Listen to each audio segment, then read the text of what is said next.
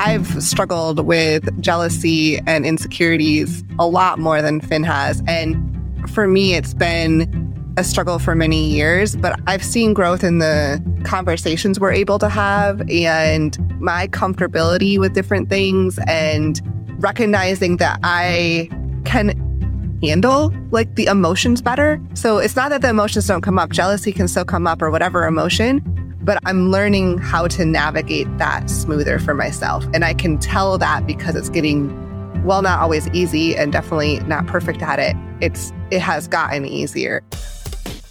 Welcome to the Multi-Amory Podcast. I'm Jace. I'm Emily. And I'm Dedeker. We believe in looking to the future of relationships, not maintaining the status quo of the past. So whether you're monogamous, polyamorous, swinging, casually dating, or if you just do relationships differently, we see you, and we're here for you.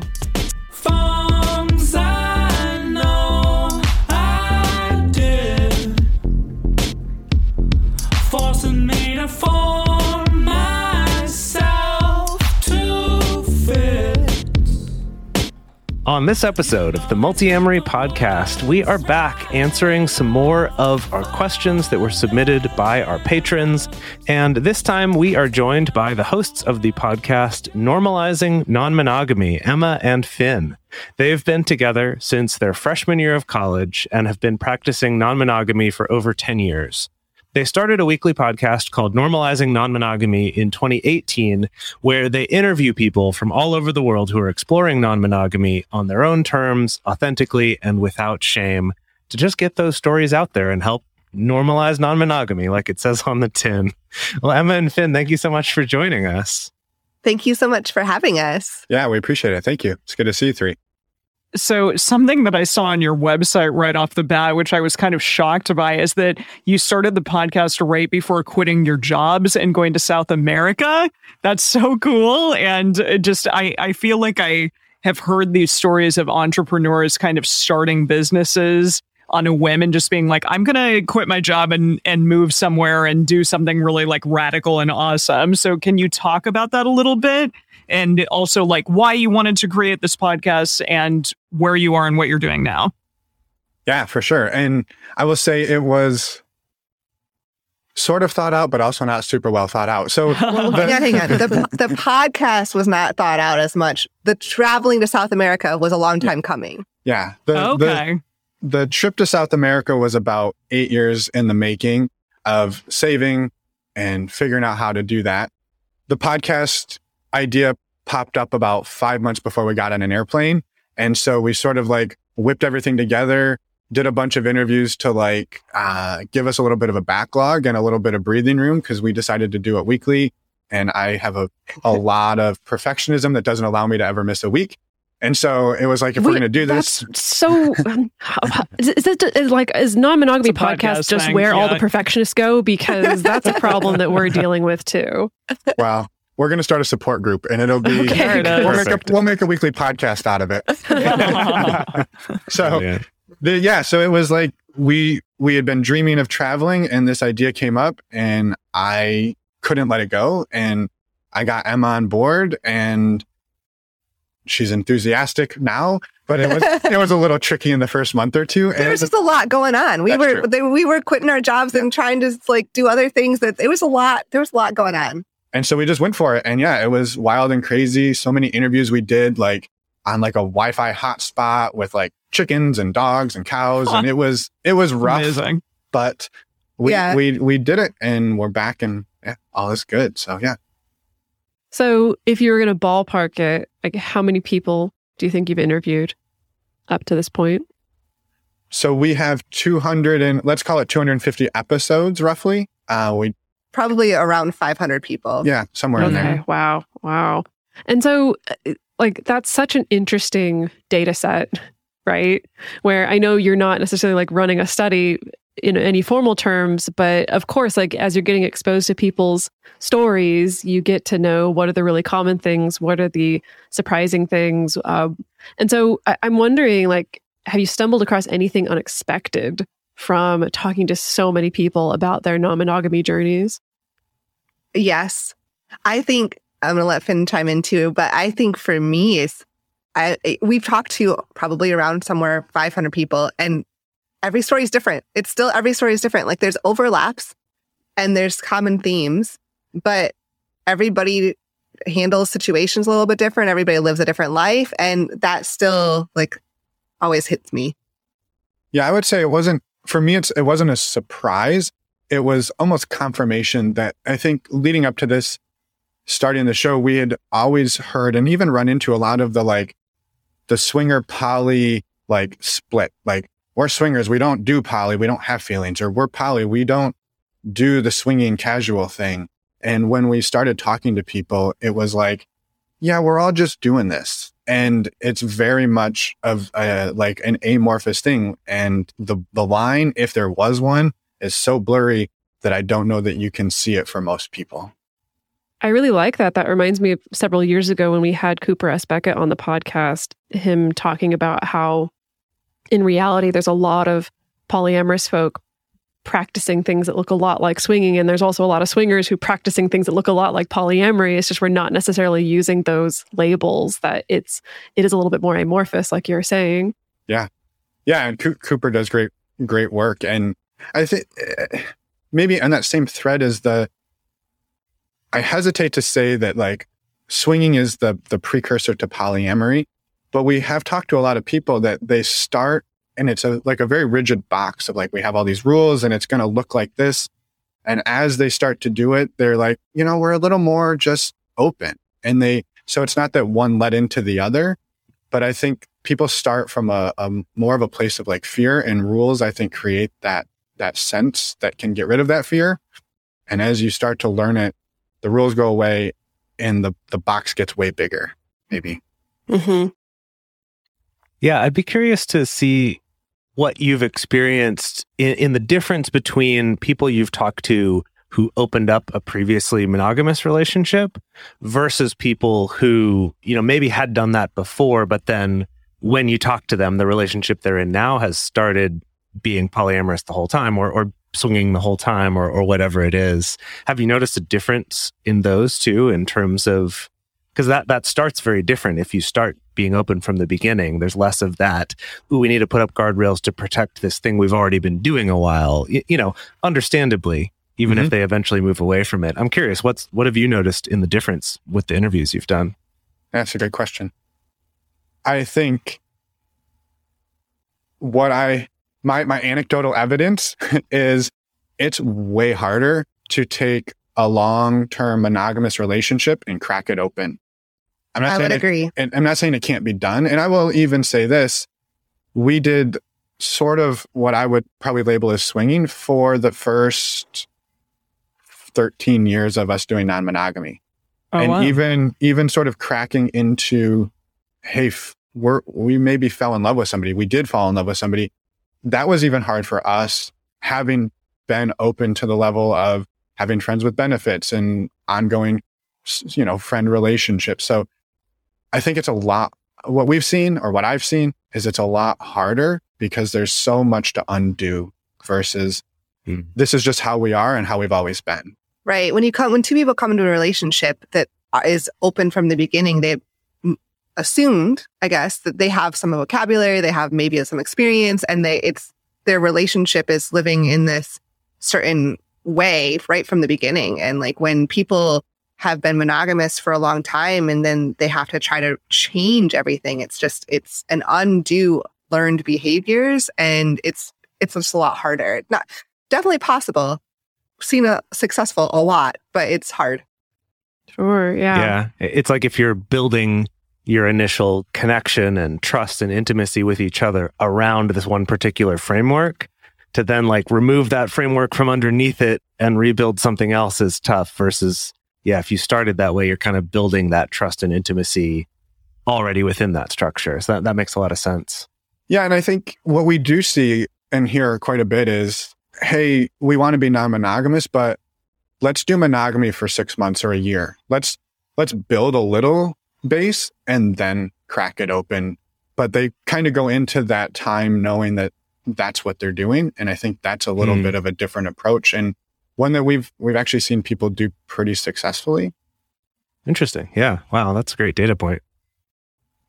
Yeah. Do you feel like you had preconceived notions about non-monogamy or just notions in your own doing it for a long period of time that have been changed through the interviews that you've done on your show? Have you like learned anything really new or just been surprised by something that has sort of potentially altered your perception of what non-monogamy means to you? Yeah. Yeah, it's a great question. Yeah. So for me, and I believe for Finn too, but I learned something from talking to every single person we've talked to. So I take something away from every interview. And so, yes, it's definitely changed the way I think about non-monogamy or look at non-monogamy, because it's opened my eyes to struggles that other people have had, benefits that other people, like the way other people handle it has definitely given me a lot of data points and information to learn from. And so it's hard for me to like pick one thing to say like, this is the one thing I've learned, or this is the one thing that's changed. But my definitely overall perception, has changed just mostly because I've learned a lot more. I've been exposed to obviously a lot more. Yeah, I would say mine's very similar. Maybe one that just as I was thinking that like, I guess I'd never come up against is the like mono-poly dynamic. And we get emailed about that like weekly. And so now it's like, oh, wow, that's a thing where people have to navigate. And then, all the things that come off of that can be really challenging, but also super beautiful. Like we've talked to quite a few people who do it, and it's amazing how they can make that work. And so maybe it was just that was a dynamic that exists that I didn't know existed before.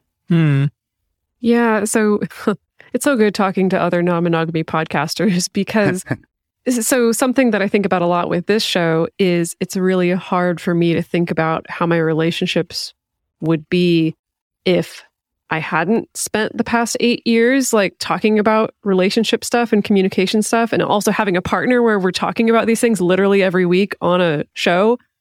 And so it is a little bit of a mind trip to think about how that affects you. And so I guess I am curious to maybe drill down a little bit more specifically. Do you feel like you've made any particular decisions in your relationship or in the way that the two of you communicate to each other based on all this exposure and all these many, many hours of conversations with other people? Yeah, a great question. and I think like you said, it's so hard to pinpoint where they were. I would say absolutely. I don't know what they all are, but I will say there are days, many of them, where we're like, we do this for a living. We talk about it every day. We've interviewed 250 people.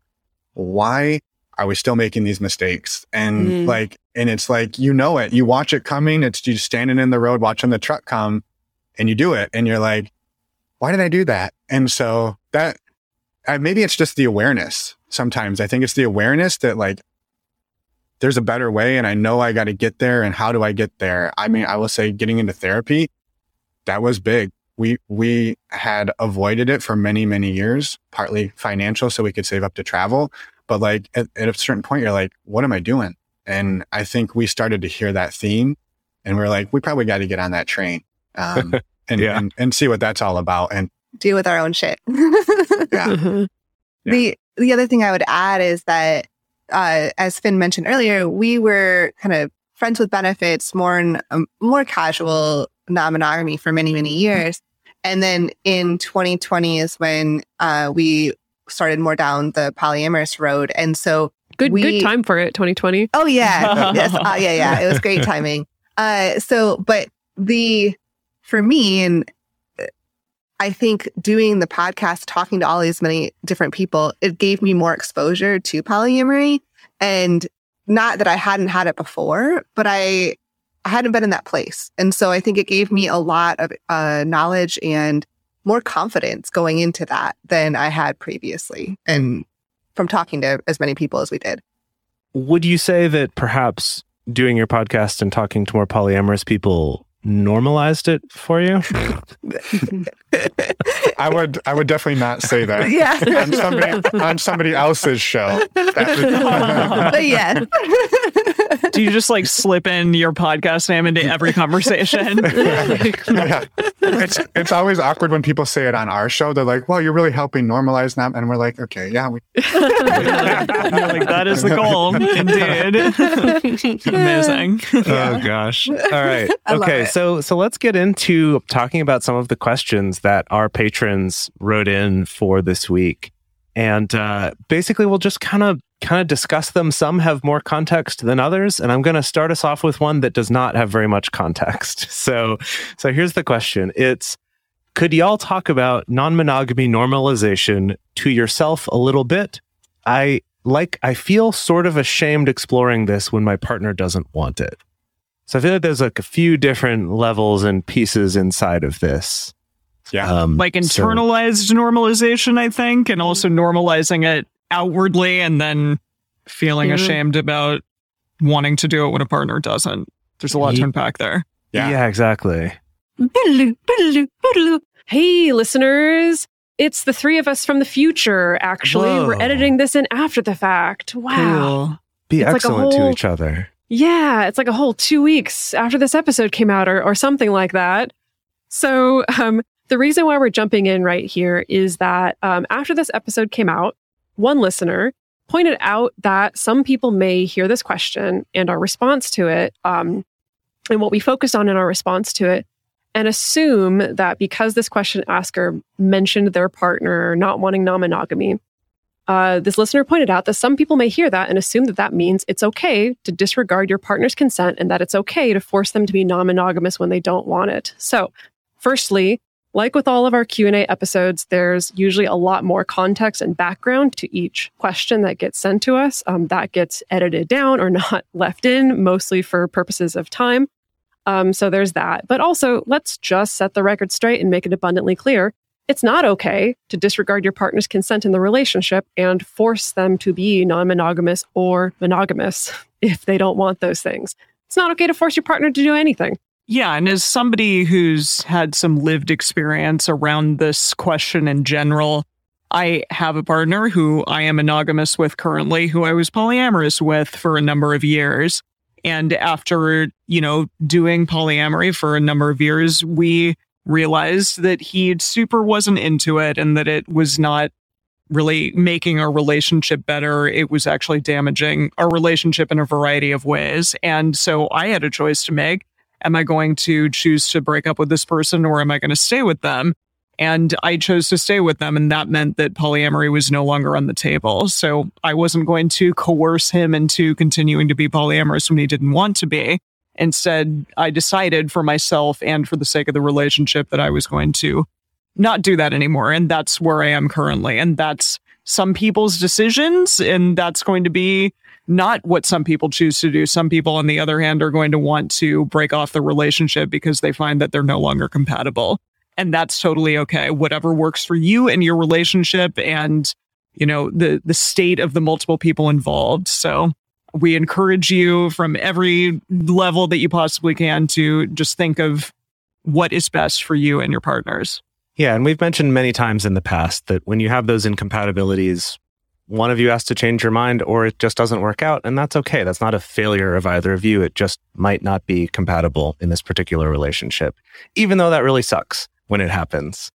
So, oh my gosh, look, our time machine's about to leave. We better go run, get back into it. And we're gonna let past Jace, Dedeker, and Emily and Emma and Finn get back to answering the question that was asked.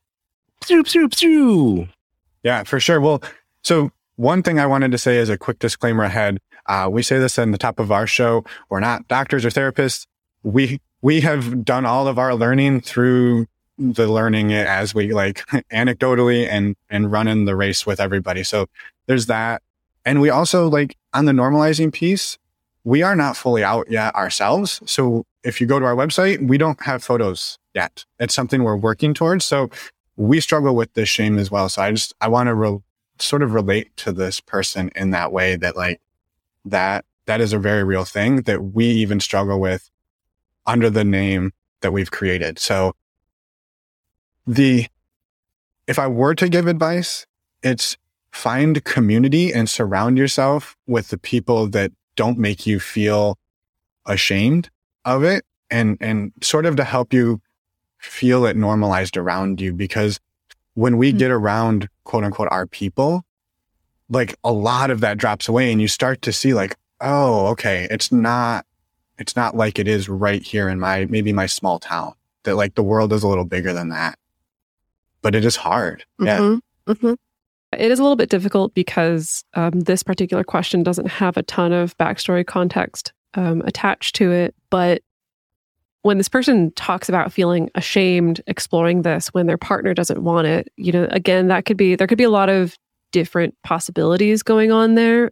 And I think this is a situation where our former guest from, I guess, last year, Martha Kauppi, talked a lot about differentiation and healthy differentiation, where I think that means needing to figure out, where is the shame that is just, this is kind of my own shit, this is my own stuff coming up around this.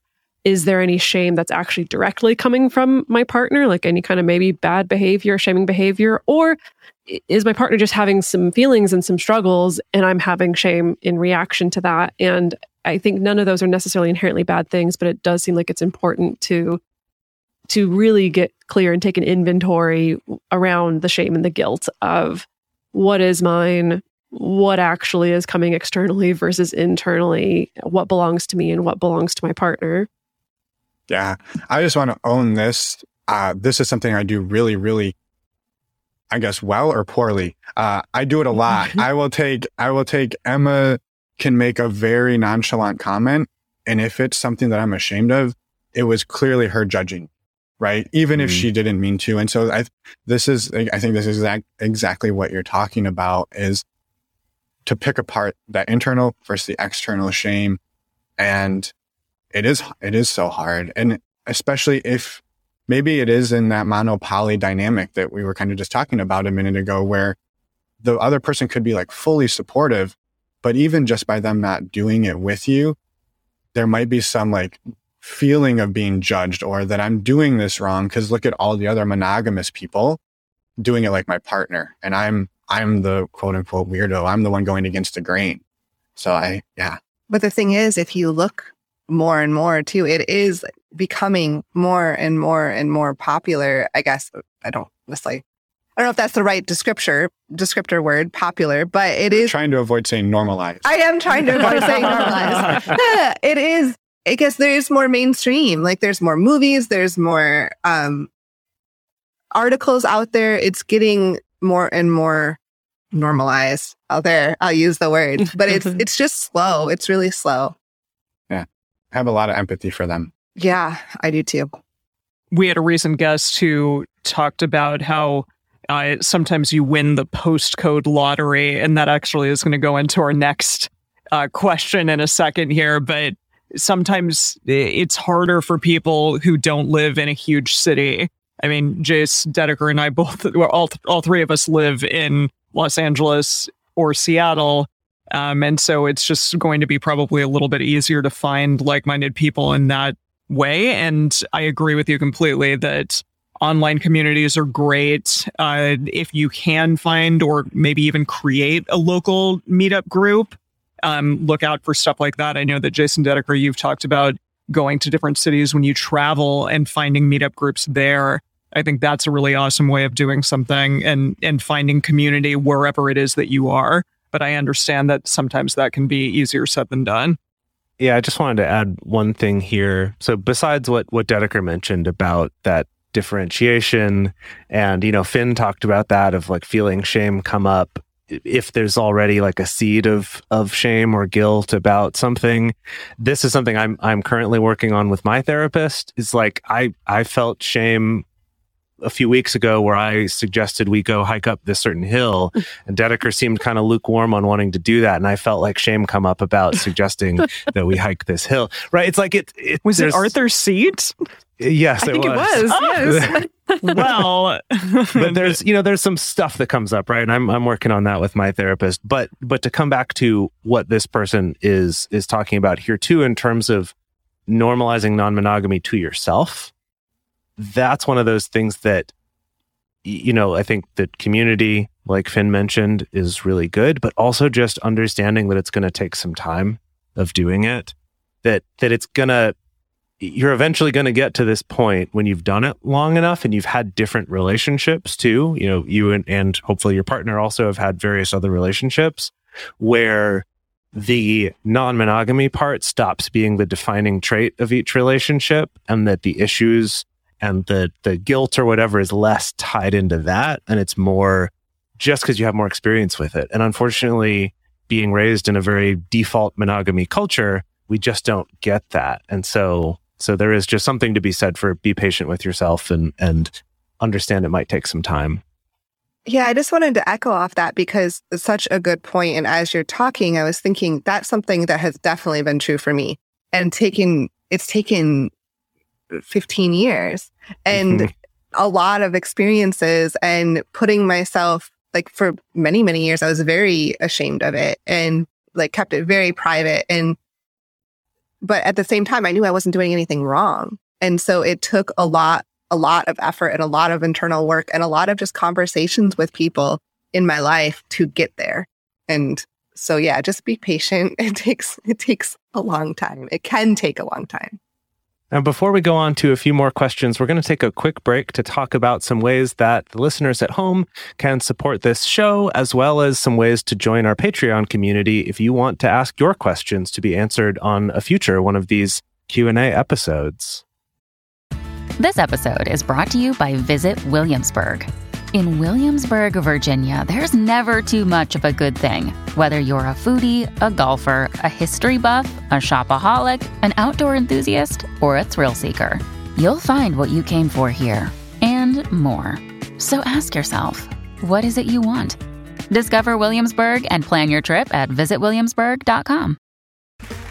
Okay, round two. Name something that's not boring. A laundry? Ooh, a book club. Computer solitaire, huh? Ah, sorry, we were looking for Chumba Casino.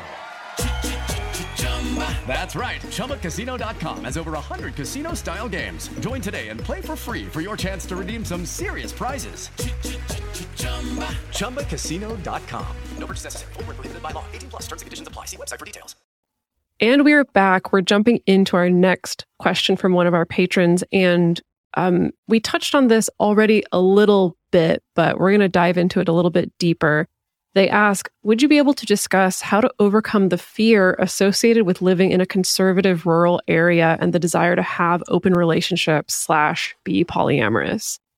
Now, Emma and Finn, would you describe the area that you're living in currently as either conservative or rural? Well, we have a sign when you turn onto our road that says, Joe and the Ho gotta go. And every sign down the street is a Trump 2024 sign. Okay, so we're going to say at least yes. fairly conservative. Wow. We at one point, we're living in my dad's house right now. He had the only Biden sign on the street. So, yes, it is very conservative here. And I don't know how to answer this because I have the fear myself. Maybe it's not so much a fear, but it is like, I'm not going to feel as comfortable. You've talked, Emily, about the postcode lottery. Like, I'm not going to feel comfortable going and just hypothetically walking around holding two different partners' hands at the same time.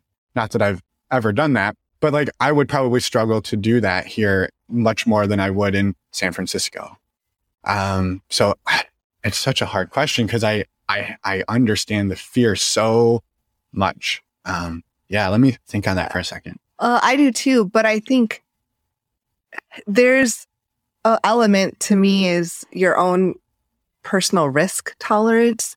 So totally. if you're in a position where you have a secure job, you're not worried about that, your family is like, if you feel in a very secure place in your life, then maybe it's an opportunity to be more out there, to help all of us normalize it, to help spread the word. Now, if you're not, and you can't do those things, and there's no shame in that. You have to protect yourself. And unfortunately, that's just the way it is right now. So you may not be able to be out and open as much as you want. But if you're able to, yes, please do, to help help those more conservative areas for sure. Right. I was just going to jump in and you kind of touched on it a little bit, but I think part of this with fear is that fear isn't necessarily a bad thing, right? That fear might be protecting you and keeping you safe, and it might actually be a really necessary thing for your health and well-being. Then again, fear can get out of hand and we can be afraid of all sorts of hypotheticals that aren't really going to happen. And so I would just want to at least make a mention of that part of it is evaluating which parts of this fear are irrational, or which parts am I maybe exaggerating too much, and which parts are valid and worth, keeping around to keep me safe and keep my partners safe. Because there's also that too. It's not just yourself even. Right. Yeah. And your family as well. Right. Yeah. Mm-hmm. Yeah. And I think I just wanted to maybe clarify when I said I have that fear, and maybe I missed the meat of this, is that like they're literally afraid of maybe physical violence, like retaliation or losing their job or something like that. And I think for me, it was like, I'm going to be more uncomfortable. I'm going to feel more of that shame here. But I know exactly what everyone's saying about like, if you have the secure job. And I think my piece to add to that would be, if you do maybe have a city that is a little more liberal or a little less conservative, let's say that, to if you can commute there, even if it's a half hour, an hour. And I know that may not be financially possible for everyone, but we do have a lot of people that we talk to that say like, I can't do it here. And we go, if we're going to go on a date, we go an hour away, and they do that, maybe they do it less, but they go to where they feel safer. And again, I know that's not a solution for everybody or possible for everybody. Or some people just tell us they only go out on vacation when they're in places that they feel comfortable doing. You mean they go on vacation to places where they... Yeah, they go on vacation to with places where people. they feel... Yes, right. Where they would feel safe and comfortable doing that. Yeah. Yeah, I mean, that reminds me of something that we talked about way back years ago. Dedeker and I went to a polyamory retreat type thing. And what really struck us was it was the first time maybe ever that we'd experienced that, being around people talking about our relationships, also just talking about whatever, without having to have that kind of filter on all the time of who knows what, who am I, how honest am I being with each different person? And there's just this kind of extra mental effort that you do. And while I think we need to do that, and it's important to do, even if it's not fear of physical violence, but just fear of, I don't want to deal with trying to explain it to this person. Even that, right? That's still a pain. But I do think that point of find something, even if it is a couple-hour drive, it's worth it to at least sometimes get that break of like, okay, I don't have to put the filter on all the time. I can just be honest about what I'm doing. It is really therapeutic and helps a lot. Yeah, and on that filter note, and this is a slight tangent, but and it's maybe tied back to the shame piece of like, when, let's say you're struggling in a relationship and it's like, I'm having this problem with, my partner and my other partner aren't getting along. And it's like, well, yeah, there's your problem. You have a girlfriend and a wife. That's why you're struggling today. Clearly that's your problem. And if you can get into those spaces where you don't have to filter and you don't have to be afraid that when you share what's really going on for you, that somebody can hear that and talk to you about your problem, not the thing that they think is societally wrong with you. Yeah, that's a great point. Yeah. So our next question is how to pull away without pulling away. And to give a little bit of context here, this person is saying that they've been doing most, if not all, of the emotional labor in the relationship, but they're getting fatigued. And essentially, they want to take a break from trying so hard. I think they mean emotionally, but I'm concerned that my sudden slack in relationship effort, so to speak, will set off alarm bells that might cause anxiety or panicky or a desire, or something essentially along those lines. But they just want to kind of take the load a bit off. I think the mental and emotional load taken off a little bit. So how does one do that in a constructive way that's not going to potentially induce a lot of anxiety in the other person? So I can't see on our document who submitted this question. I'm a little worried it's myself from a year ago. What? Really? Who sent in this question that I time traveled or like somehow was able to, like I'm really trying to reach out from the past for answers, which it does track. Yeah, because I feel like this was very much the position I was in my last relationship. And if there's anything that I've learned after talking to my therapist about it for many, many hours, it's that, so I'm really interested in this person saying that they want to take some kind of step to take care of themselves, right? Like they want to take maybe a step back or just dial down the emotional labor for their own well-being, but they're worried that if I do that, either my partner is going to freak out, become anxious, become panicky, and it's going to feel one-sided and not collaborative. And I think that I was very much in the same boat, was very much afraid of speaking up for what I needed because I was afraid that it would come across as criticism or come across as like scary to my partner or as a threat or something like that. And so what would happen in my situation was that I would kind of default to really trying to express these things in a very gentle way that really didn't convey my level of frustration and exhaustion, I think, and like how serious this was for me, that it was, reaching the point of seriousness where I was like, I don't know if I can keep doing this. And also I'm questioning the relationship. And my therapist kind of helped me realize that it is possible for us to kind of stand up for ourselves in a way that is both clear and compassionate at the same time. So I guess what I mean by that is the sense that I think it is okay to have a frank conversation with your partner about what it is that you're noticing and that like this is frustrating or that it is exhausting or that this is serious for you, and you can talk about it in such a way where it doesn't have to be about criticizing your partner. It doesn't have to be about attacking your partner. It doesn't have to be an ultimatum of you need to change this or I'm going to leave. Like, I think you can be firm and be honest about what's going on for you in a way that's compassionate. Is it easy to do that? Certainly not. I would definitely recommend whatever it is that you can do to get yourself psychologically, physiologically calm and feel like you have resources so that you can convey this. But I guess just the thing is that, like, I think trying to guess or trying to really passively communicate or just trying to be like, okay, I'm just going to try to pull away but not talk to my partner about it, like, that feels like it may add a different kind of stress and anxiety and exhaustion on the other side of it. That's my take on it. Yeah, I think, thank you for that, because this is a really hard one and one that is very present. Yeah. And I don't have a ton to add, but it was a thought that came through in, again, it's sort of not necessarily knowing how well this person knows their partner or maybe what's going on, but just thinking about approaching it from a place of empathy, especially if you are trying to express like what's going on for you. So being able to say like, hey, over the last few months, I've been feeling like this and I've maybe noticed this change. And that doesn't seem like you. That wasn't us a year ago. I wanted to check in with you. What's going on for you here? And sort of, it's not necessarily giving them the benefit of the doubt, but like, hey, this doesn't seem like you. Is there something going on? Maybe there's not, but maybe that's enough to bring their attention to like, I didn't even realize I hadn't been showing up, or yeah, I know I haven't been showing up. Here's what's really going on. And just a different, maybe a way to approach that with empathy and being gentle, but not passive and like trying to downplay everything is my only sort of addition and thought on that.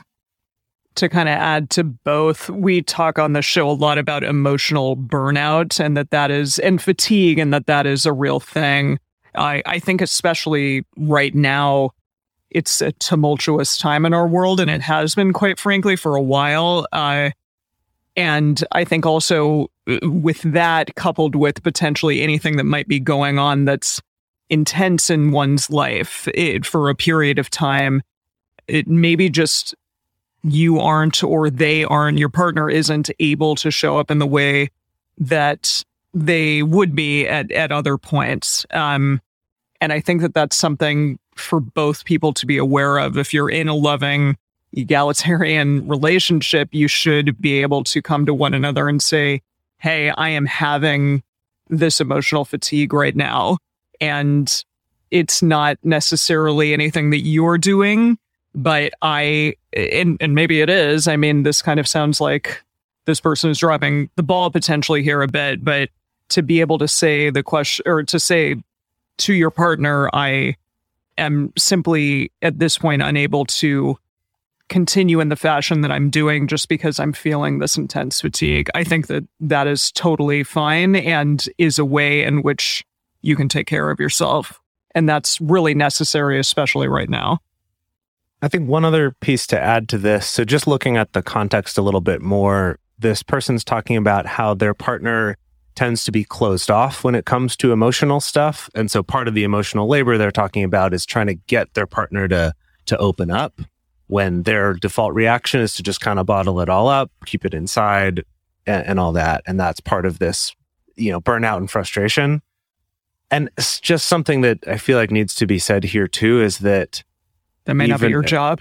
Yeah, as much as we might want to, you can't do someone else's emotional work for them. Totally. And so, there's something that Dedeker's told me before, that within therapy, there's this concept of don't work harder than your clients are working. Or basically, if they're not showing up and doing the emotional work, you could try really hard and you'll just burn yourself out trying to do it for them, and nothing's going to change. They're not going to get any better, and you've just made yourself suffer for no reason. I do think that's worth considering here, both in two ways. One is maybe they really do need to do this work, but you can't do it for them. And if they're not willing to step up and do it, this work you're doing, even though it comes from a place of love and wanting to better your relationship, just might not be your work to do, like Emily said. And then two, it's also possible that it might feel like to you, based on your experience, that approaching emotions a different way is a better way and that they would feel better if they did it.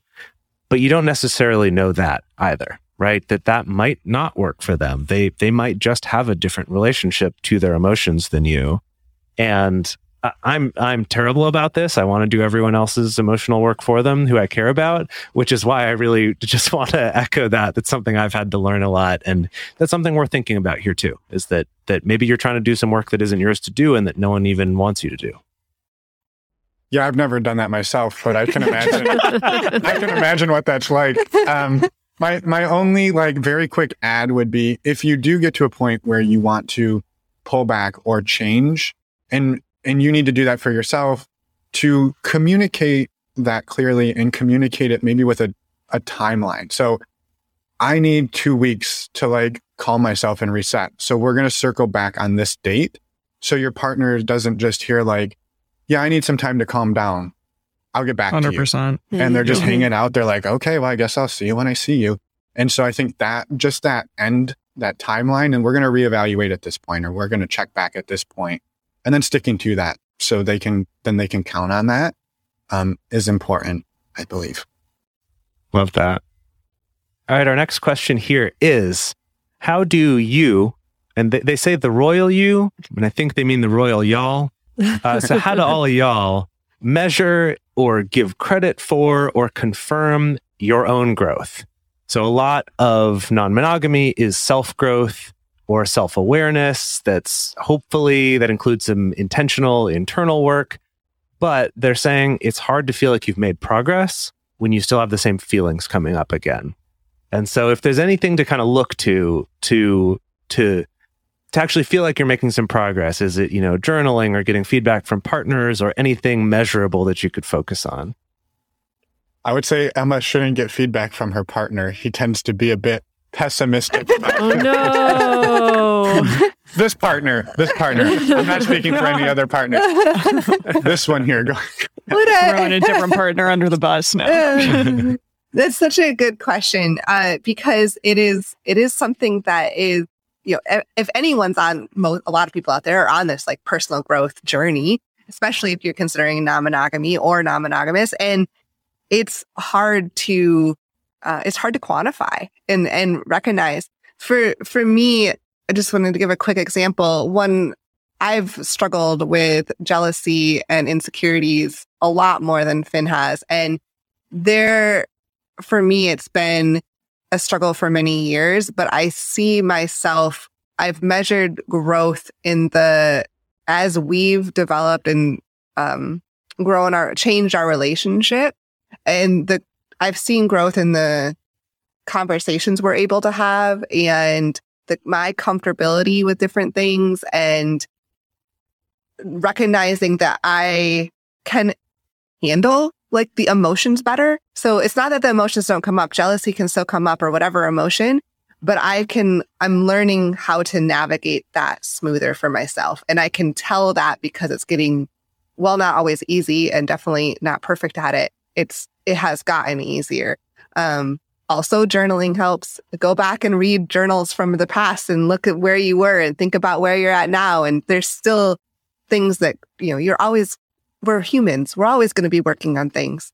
But yeah, those are just some examples from my life.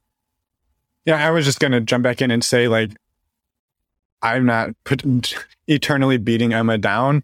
It's my this is a thing I've learned about myself, and that has going to become very vivid to me in the last 9 months, is my propensity to tell myself that I'm doing something wrong and that everything is wrong. And I have to work extremely hard to not project that. And so if there is a misstep, it's really easy for me to say, throw it all out with the bathwater, the baby out with the bathwater. And so that's a thing I'm working really hard on. And Emma actually has gotten a lot better at pushing back on me and saying, like, I don't agree with you. I think this is getting better. And then it checks me and I go, okay, yeah, you're right. I was catastrophizing. And so that was sort of where that good point was coming. Get feedback from other people in your life because they'll notice changes. Oh, yes. Oh, yes, definitely. Well, I think I can second the whole journaling thing. And it took me forever to actually get into a journaling practice until I made it super simple for myself. So like took off all the pressure to make something that sounded really brilliant or even write more than a few sentences at a time.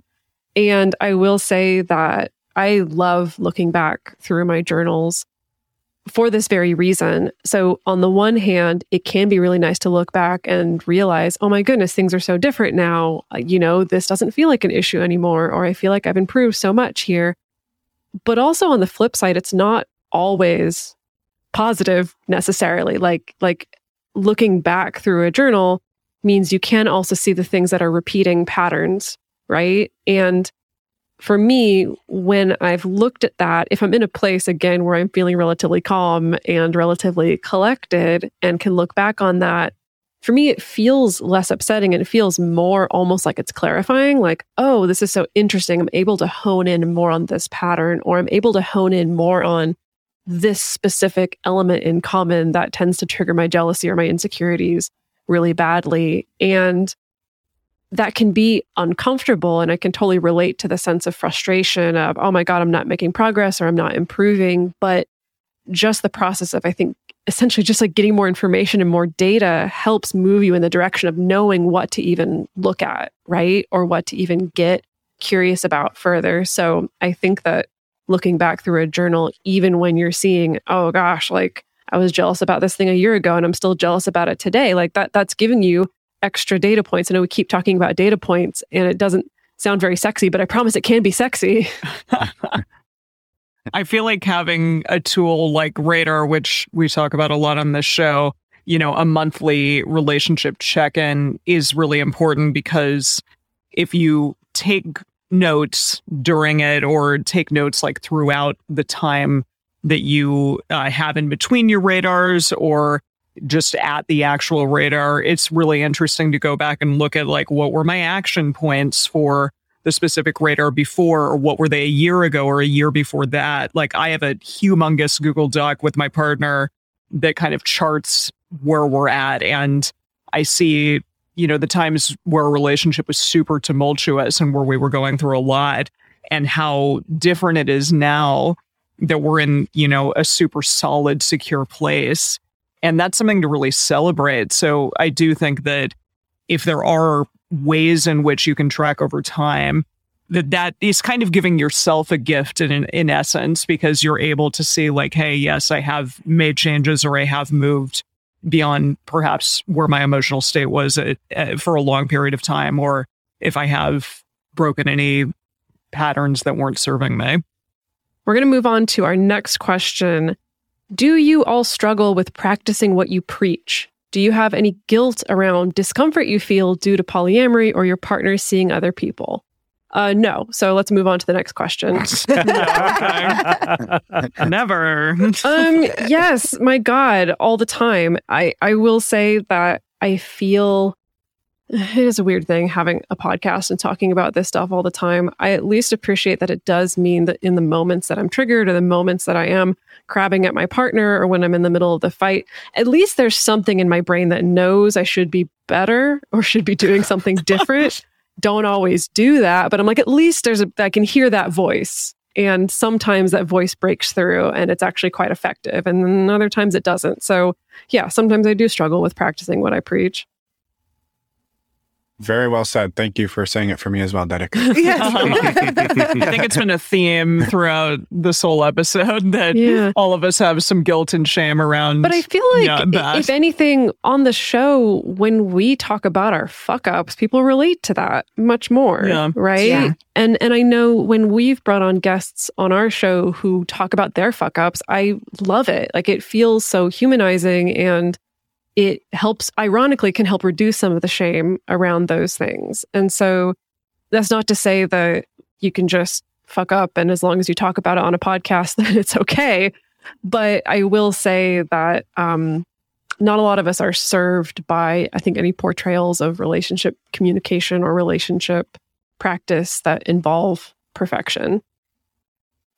Yeah, I was just going to jump in and build on it a little bit. I know I was kind of joking earlier, but it is super hard. And it is, for me, even like to build on that, like, frustration is like, you can sit down and talk through to yourself. Here's what I'm going to do. Here's how I'm going to do it. And you walk into the ring, and what is it, Mike Tyson? You get punched. Everyone has a plan until they get punched in the face, and it goes out the window. And you're like, then you walk away and you're like, what happened? Like, what happened there? Like, I knew what I was going to do. I had it all figured out.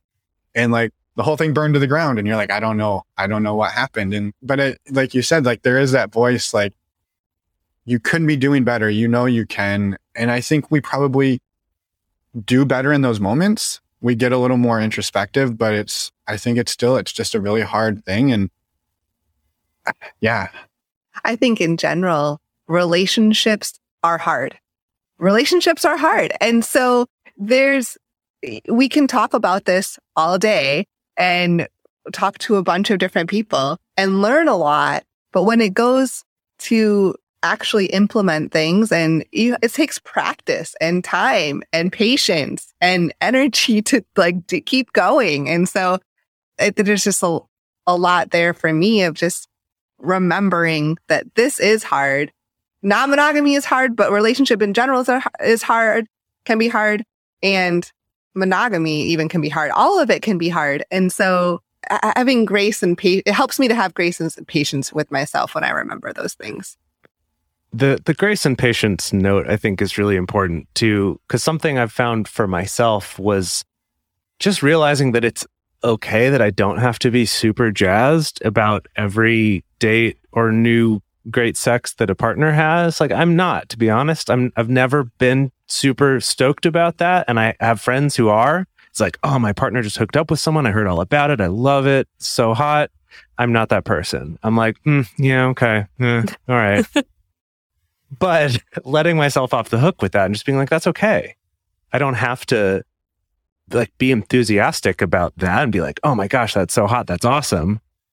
But I also don't have to sit there and like dwell on it and, suffer over it and be like, oh gosh, is it because I'm not good enough, or all that kind of stuff. So it's kind of like learning to let go of some of that, but then also not feel like I'm failing somehow if I'm not feeling the same like enthusiasm that someone else does when their partner goes on a date, or that I'm not feeling the enthusiasm that I think I'm supposed to be feeling, or something like that. To just say, it's okay. It's all right. I don't have to be super jazzed about that all the time.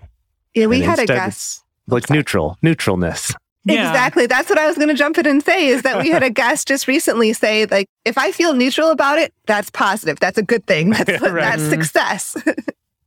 Yeah, totally.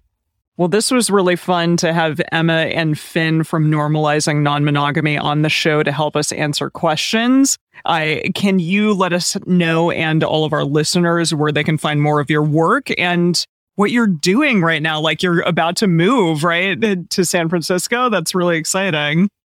Yeah. So first of all, you can find us on our website, normalizingnonmonogamy.com, or on Instagram. But you can also find us on any podcast player out there. Just search for Non-Monogamy and we should come up. Thank you again for having us. Yes, we are excited to be moving to San Francisco in about a month at the end of August.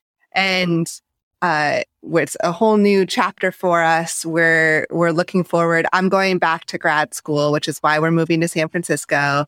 And it's a lot of changes, but we're super excited, and we're really grateful to chat with all of you today, and excited for the collaboration. Yeah, I would just echo Emma's gratitude, and thank you all for the work you do. I mean, I was going to jump in and say this when you were talking about the radar, but in our community, our Patreon community, we do monthly Q&As, and I can't tell you the number of times that people are like, we already do the radar. Here's how we do the radar. Can you send me the link for the radar? And it gets referenced all the time. It's almost every episode. So, oh my gosh. Yay. Yeah. That's multiamory.com/radar. I know where the website is. got a bookmark. So yeah, thank you for the three of you for doing all that work. And we're excited to move to San Francisco. I'm thinking about becoming a sugar baby because I can't think of a better way to make the money. So if there's any sugar parents out there that are looking, let me know. In the Bay Area, especially. Okay. Probably a lot. Yeah. That's funny. Thank you all. Appreciate it. Awesome. Yeah. Thank you so much. So our question that's going to be on Instagram this week is, does where you live personally affect how out you are? I think probably the answer is yes, but I'm also interested to hear where some of all y'all live out there. Because, we have a diverse, wide audience who might live in some rural areas and some more liberal areas, things like that. And if you're on our street, let us know. Put something out to let us know that you're on our street. There you go. Exactly. Make yourselves known. So the best place to share your thoughts with other listeners is in the episode discussion channel in our Discord server, or you can post in our private Facebook group. You can get access to these groups and join our exclusive community by going to patreon.com/multiamory. In addition, you can share with us publicly on Twitter, Facebook, or Instagram. Multiamory is created and produced by Jace Lindgren, Dedeker Winston, and me, Emily Matlack. Our episodes are edited by Mauricio Balvanera. Our production assistants are Rachel Shennework and Carson Collins. Our theme song is Forms I Know I Did by Josh and Anand from the Fractal Cave EP. The full transcript is available on this episode's page on multiamory.com. It is Ryan here, and I have a question for you. What do you do when you win? Like, are you a fist pumper, a woohooer, a hand clapper, a high fiver? I kind of like the high five, but if you want to hone in on those winning moves, check out Chumba Casino. At ChumbaCasino.com, choose from hundreds of social casino-style games for your chance to redeem serious cash prizes. There are new game releases weekly, plus free daily bonuses. So don't wait. Start having the most fun ever at ChumbaCasino.com. No purchase necessary. VGW Group. Void where prohibited by law. See terms and conditions. 18+.